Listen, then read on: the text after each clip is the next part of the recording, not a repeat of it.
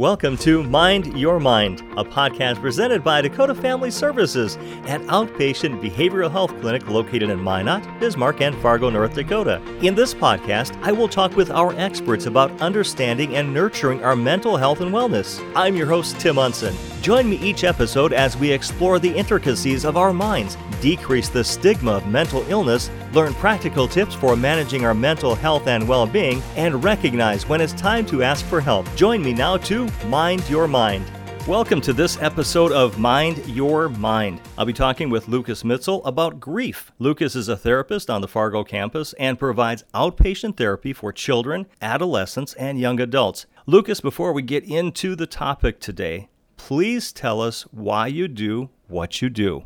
So I think, the biggest reason I do what I do, and I could talk about this probably for a good couple of hours, but my goal is to help people become the best versions of themselves that they can be. And whatever that means for each individual person, each kid, each adult that I see, my goal is to make them feel like they are better when they leave my office and that they feel like they can be their best selves. Great answer, easy answer. I knew you'd have a good one for that one. So now let's talk about grief. What are the stages of grief and what do they look like? There are 5 stages of grief, and I'll just go in order and then I'll kind of explain what each one means. And so the first one would be denial, and then we go into bargaining, anger, depression, and acceptance. Now, each one is very similar, but looks very different at the same time. And so denial would look, and I'll give you a real example of something that's happened. And so with denial, with a kid who's maybe moving away, he was saying things like, I'm not moving. This is not happening. There's no way I'm moving away from my friends. And then bargaining, saying things like, well, I promise I'll be good. I promise I'll go to church every week. Things like this to try and get his way and stay so he doesn't have to move away. Then that led into anger, saying, I can't believe that this is happening. I can't believe you're doing this to me. This is not fair. And then depression looked like, I'm going to miss my friends a lot. This is going to be really, really hard. Finally, acceptance for him looked more like, well, now I guess I'm ready. I'm going to make new friends. And grief is weird in that it's not just a singular, there's no straight line through grief. And so you can go like denial, bargaining, anger, bargaining, depression, anger, and then acceptance. And so you can go back and forth throughout that process over and over again until you reach acceptance. And that's kind of where acceptance is, where all of the healing really starts to begin when you're talking about grief. And there are times too when denial is really difficult to get out of for kids, so much so that, and adults, but so much so that they're almost denying that something even happened. And that can be really challenging for some people. But like I said, it looks very different for every single person. So you're talking about grief, talking about all the stages of grief. So when does someone need to seek help regarding grief? I'm going to give kind of a lame answer, and then I'm going to get a little more specific. It depends is really the biggest answer.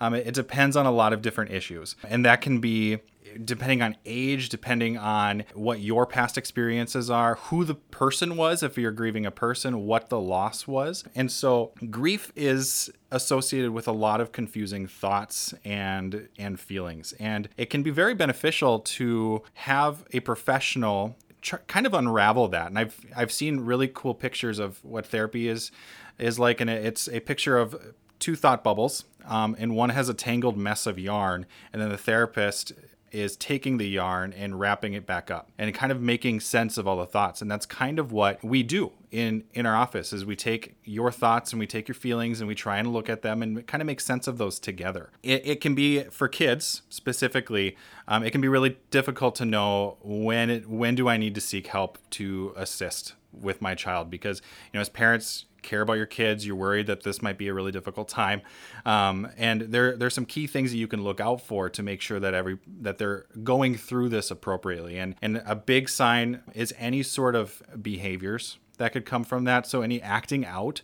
maybe there's all of a sudden they're having a lack of hygiene, or maybe they're starting to isolate more. Maybe they're getting really, really irritable and crabby. Maybe they can't sleep. All of these could be warning signs that maybe this is a little bit bigger than just grief, or maybe they're struggling with this grief process. But a big thing to keep in mind is that it needs to be impacting daily life. So when something happens and you're going through grief, things are gonna change. And it's going to be really difficult at times, depending on what that is. And so you need to just be careful, because, if they go a weekend and they just don't want to shower, but they lost maybe their grandpa on Friday, that might make sense. It's if this is starting to impact maybe everyday life and getting really difficult to manage, then you might want to start looking at coming in. You would also want to look at developmental age too. A 5-year-old is probably going to respond to this a lot differently than a 15-year-old, depending on what's going on. And so if you have your child is really struggling with crying and having outbursts, and they're 5, that would probably make a lot of sense. Now, if they're 15 and they're crying and having a lot of physical outbursts, there's maybe something else going on too. And so you just need to make sure that you're taking that into account. For yourself, when do I seek help for me? A good indicator could be, people who have been in the similar boat, who are maybe grieving the same thing. Are they moving on? Are they getting better? And maybe you're not. And, has it been a couple of months and it seems like everybody's moved on with their life and is kind of quote unquote over it, and you are still stuck back in, August when this occurred and it's December. That could be a sign that maybe this is changing a bit. And another good tool you can use is, if you've gone through things like this in the past, if you've lost someone or something, how did you handle it back then? Is this a lot tougher?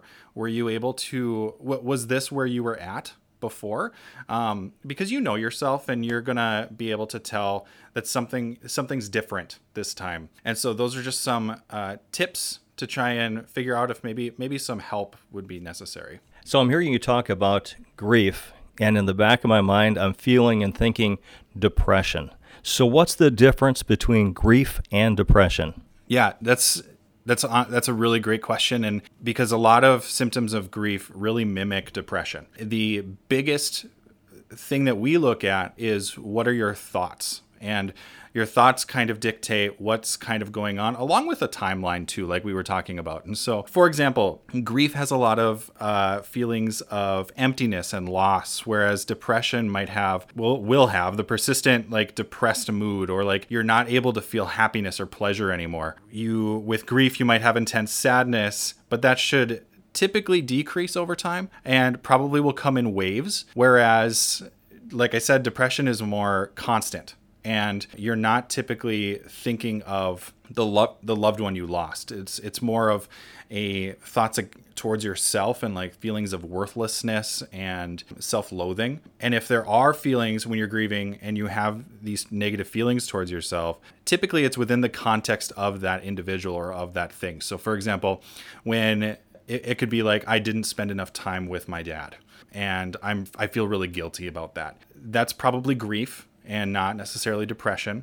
With grief, your self-esteem would be preserved, whereas with depression, your self-esteem will tank. And you might have, with grief, you could still have thoughts of death. That's a really big thing for depression. However, it's more about maybe wanting to join the deceased. It's more focused on the lost person that you have, whereas wanting to die when it comes to depression comes from that feeling of worthlessness and you are a burden on everybody else, and that things would just be better off if you were gone. And so if you find that you're feeling those things, and I'm speaking and you're hearing yourself in that might be a really good sign or indicator that you should probably seek some help and try and get some of that stuff worked out, because that's when we've crossed into the threshold of this is not normal anymore, and this is probably not healthy. Those are some of the big signs, but thoughts are the biggest piece of that. What are you thinking of? What are you focused on when it comes to your sadness? But they do feel very similar. And it's probably good as well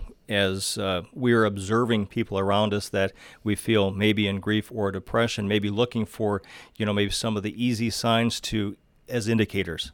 Yeah, absolutely. And so when you have loved ones that are grieving, and you are noticing, if they're isolating more, if they're not getting out of bed, if they're not cleaning themselves, if they're giving things away, or if there's a lot of negative self-talk, all of these could be indicators that there's something bigger than grief.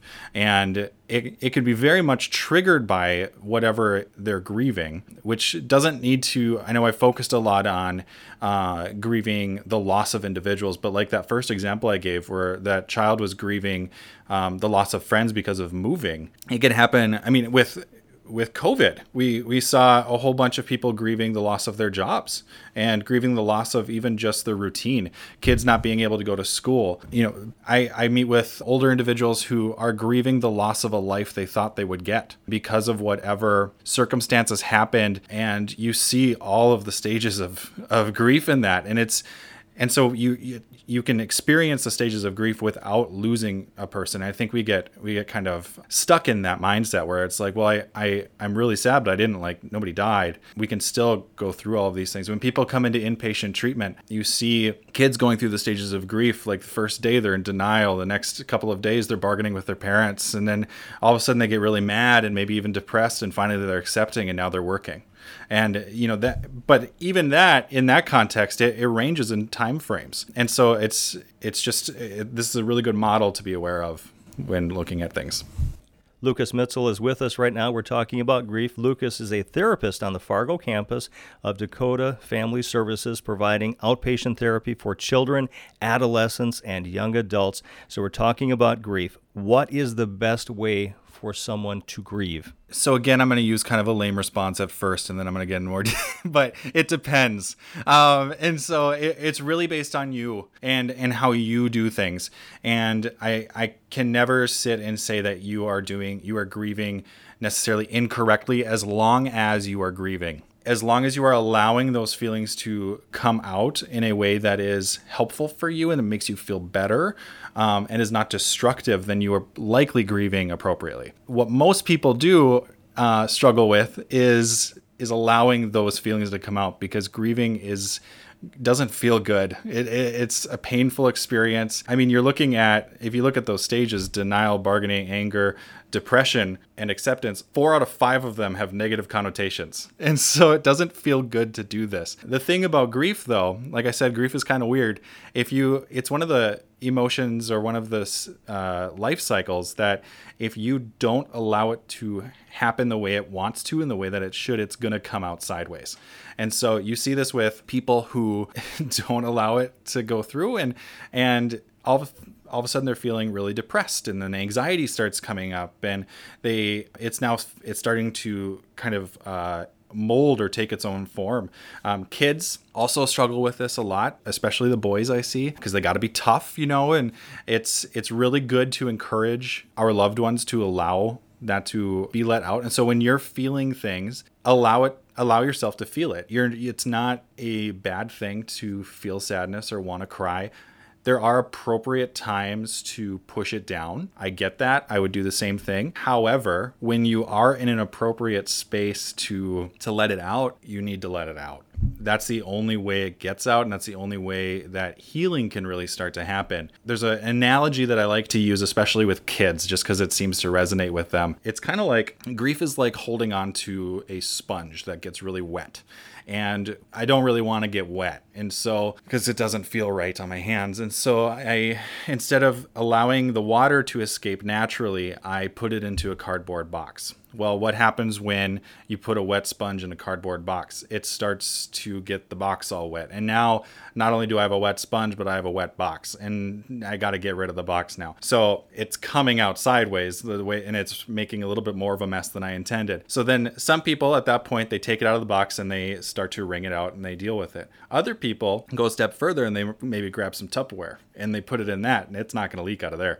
So they seal it up and they put it away. Well, then something happens and they start noticing something. Maybe something starts to smell, so they maybe open up the cabinet or whatever that it had it in, and it's all moldy and disgusting, and it looks weird, and it's just gross. So now the only way to clean it is we got to open it up, which is even worse now, and we got to kind of scrub all that mold off. And that can take some time, and you would do that with a therapist essentially. But if we don't, the whole point of that analogy is if we don't wring it out right away and just get a little wet, it's going to be a little bit more difficult to clean up in the future. But regardless, we have to clean out the sponge. So it's important to encourage that with loved ones and especially with kids. I think that the most powerful thing that a parent can do, because parents want to be strong for their kids, they want to show them that that everything's in control and that everything's going to be okay.